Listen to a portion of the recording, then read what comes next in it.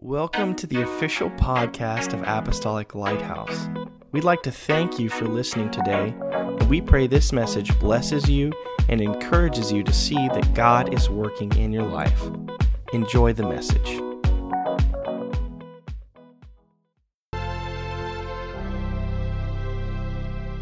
God bless you, everyone. You may be seated. It's so good to see you in the house of God today. You know, our church has been prophesied over, even recently, that the men of God who are gifted in these gifts see our church as a hospital. And what that means is every time you walk through this door, you could be broken, you could be hurting, you could be sick, you could be in need of healing. And when you leave, you will leave better than you came because the healer is in the house. Thank you, Jesus.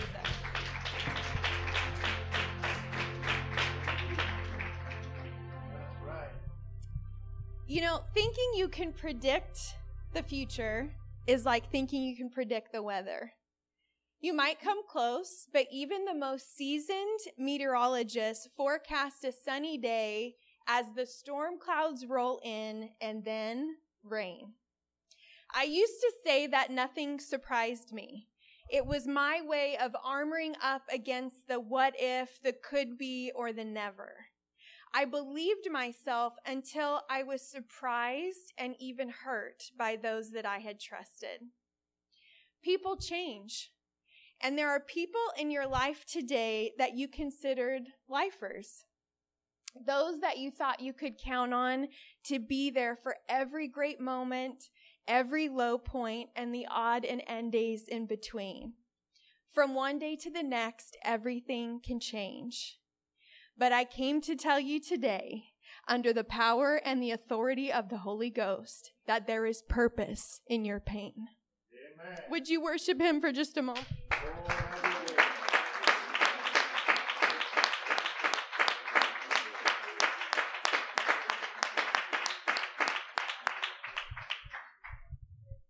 As you all well know by now, I refuse to give the enemy of our souls credit for anything. If it's happening to me, it must be happening for me. And so I will worship, I will exalt, and I will magnify the name that is above every name, Jesus. Thank you, Jesus. Thank you, Jesus. Thank you, Jesus. I've heard before from folks that say, you know what, you just seem happy all the time. You and your sister just seem so happy all the time. You guys just must not go through anything. You must not face any storms. Not so. I've just learned to dance in the rain. Amen. Psalm 34:15 says, "The eyes of the Lord are on the righteous, and his ears are open to their cry." You know, the calmest point of the storm is called the eye. It is at the center, and the skies are often clearer right above the eye, and the winds there are relatively light. Somebody hear me today. A storm could be swirling around you, but if your focus is on God, the skies appear clear, and I will feel a gentle breeze on my face. So I came to ask you today, where is your focus this morning? As long as my eyes are fixed on Jesus, I will have absolute peace. I will not idolize or be distracted by the storm. You know, a storm's going to strip you of some things. It might take away some leaves, it might break a branch or two, and it might even leave a scar. What do I mean by that? Well, don't kid yourself. I'm not unscathed when I go through things. I might dream about that person that hurt me. I might lose sleep.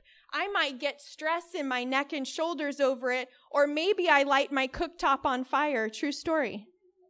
Because I'm so stressed out about what I'm going through. And I just happen to forget the butter that I was supposed to be browning, but now I barbecued. We are not unaffected. We are human. We are not impervious to pain. We feel the pain, we feel the hurt, and sometimes deeply. Storms destroy, but my focus dictates my perspective. And just like a tree that is planted by the water, I shall not be moved. Psalm 1:3 says, he shall be like a tree planted by the rivers of water that brings forth its fruit in season, whose leaf also shall not wither, and whatever he does shall prosper. That's a promise for us if we stay planted at the feet of Jesus. You know, I follow T.D. Jakes on Instagram, and he said something that really ministered to me, and I kind of want to share a summary of it with you, but he was talking about something along these lines that there are people that come in and out of your life. But he said, if you go, peace be with you. If you return, welcome home. Because you know what? Your presence or your absence doesn't dictate my purpose.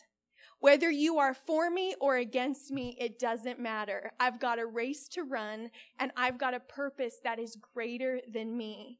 I cannot allow myself to be distracted by failed relationships or to ask why. I've got to keep my eyes fixed on the creator of all. He is my true north. And you know what? The more concerned I am with his approval, the less their rejection affects me. The more concerned I am with his approval, the less their rejection affects me. Some of you may be familiar with the story of Job, and you can find it in the book of Job in the Bible, but he was this widely respected man. And he was wealthy, and he had this beautiful family and livestock, and you name it. And even when he went into town, he was sort of respected like royalty. Then in an instant, everything changed. He was stripped of everything, and everything that he held dear was taken away. Everything that he thought he could count on, that he knew was a sure thing in his life every day when he got up the morning, was immediately gone. Even some of his servants were killed. The ones that survived, one servant after another, kept coming and bringing news from different parts of his property, each making his situation and the report of his circumstances more dire than the last. And the Bible records him saying, this is his immediate reply when he got bad news after bad news. Your children are dead. Your livestock were stolen. Your home was destroyed. This is his response, Job 1:21. And he said, naked I came from my mother's womb, and naked shall I return there. The Lord gave, and the Lord has taken away. Blessed be the name of the Lord. We get a hangnail and we're ready to go sit down and cry in a corner. He lost everything in a matter of seconds, and he said, naked came I into the world, and naked I will go. Blessed, blessed, blessed be the name of the Lord. You know, Job's story was this sort of extreme example of losing everything. And still he kept his eyes fixed on Jesus. Still he trusted. Still he magnified the name of the Lord. And if you know the story, you know that after Job had been pushed to his absolute limit and even cursed the day he was born, the Lord restored him and gave him more than he had before. We don't have to deal with half of what Job did. And we let our failed relationships consume our thoughts because we were innocent, because we were misunderstood. Psalm 109, 2-5 says, for the mouth of the wicked and the mouth of the deceitful have opened against me. They have spoken against me with a lying tongue. They have also surrounded me with words of hatred and fought against me without a cause. In return for my love, they are my accusers, but I give myself to prayer. Thus they have rewarded me evil for good and hatred for my love. Well, that about sums it up, doesn't it? You can spend valuable energy and time pouring into people and loving people only in exchange for hatred for your love.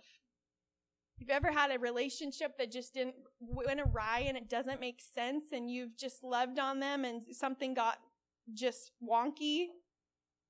But did you ever stop to think that certain people may be moved out of your life for a reason, because they can't go where God wants to take you. But some of us choose to keep reliving this same old story, staying in and camping out in the disappointment and the pain.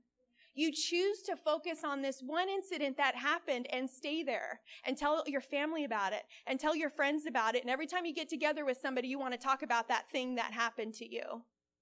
And it's like running on a loop, like watching the same movie scene over and over and over again, and you can finish the actor's lines because you know it so well. Well, Jesus is the author and finisher of our faith, but how can you expect him to write a new chapter if you won't turn the page? That's right. Good.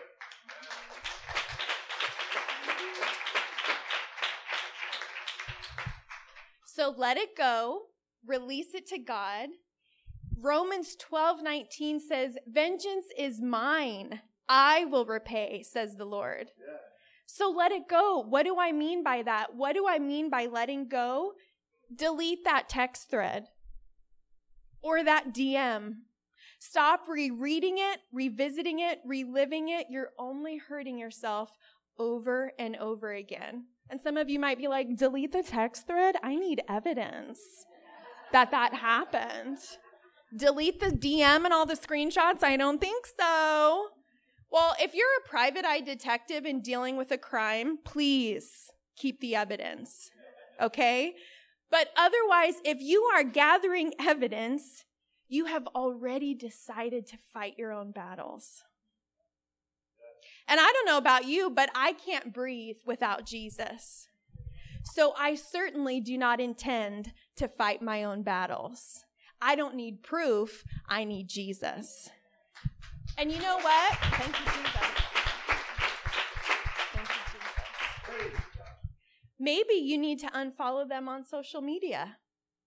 Oh, yeah, I said it. Because maybe every time you scroll by their face, you are reminded of the same old painful story. Unfollow or mute. That's a great feature if you can't let them know you're not following them anymore. Mute. Hide them from your feed, right? Let go and let God. Psalm 85:13 says, "Righteousness will go before him and shall make his footsteps our pathway." I can't be so put off or distracted by them over there if I'm keeping my eyes on Jesus and following in the footsteps of righteousness. 2 Kings 6:16 says, "So he answered, 'Do not fear, for those who are with us are more than those who are with them.'" They that are with us are more than they that are with them, but I'm lonely. They that are with us are more than they that are with them. But my closest friends deserted me. They that are with us are more than they that are with them. My family betrayed me. They that are with us are more than they that are with them. And let's get one thing perfectly clear. I am so grateful for the angels of God that scripture speaks of, that offer protection and peace. But I am most excited by the fact that Jesus Christ, who is the same yesterday, today, and forever, is the author and finisher of my faith. He is my God, my shepherd, my king, my friend, my father, and my protector, my savior, my breath, my sunshine, my all in all. And make no mistake, as long as I have Jesus, I have everything. As long as I have Jesus, I have everything.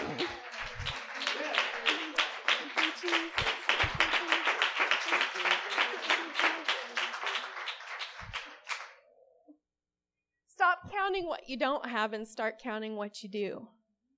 And as I've told you before, hold everything with an open palm. The Lord gives and the Lord takes away. Blessed.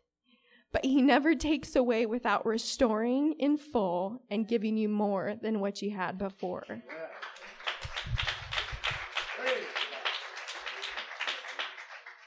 Family of God, I've come to tell you today that there is purpose in your pain. There's a message in your mess. And pain is painful. Don't get me wrong. It's no fun for anybody, and sometimes it's hard to see or understand in the moment. But in time, God will reveal the why, and if you let him, he will use the pain for his mighty purpose in your life and the lives of others around you through your testimony. God bless you.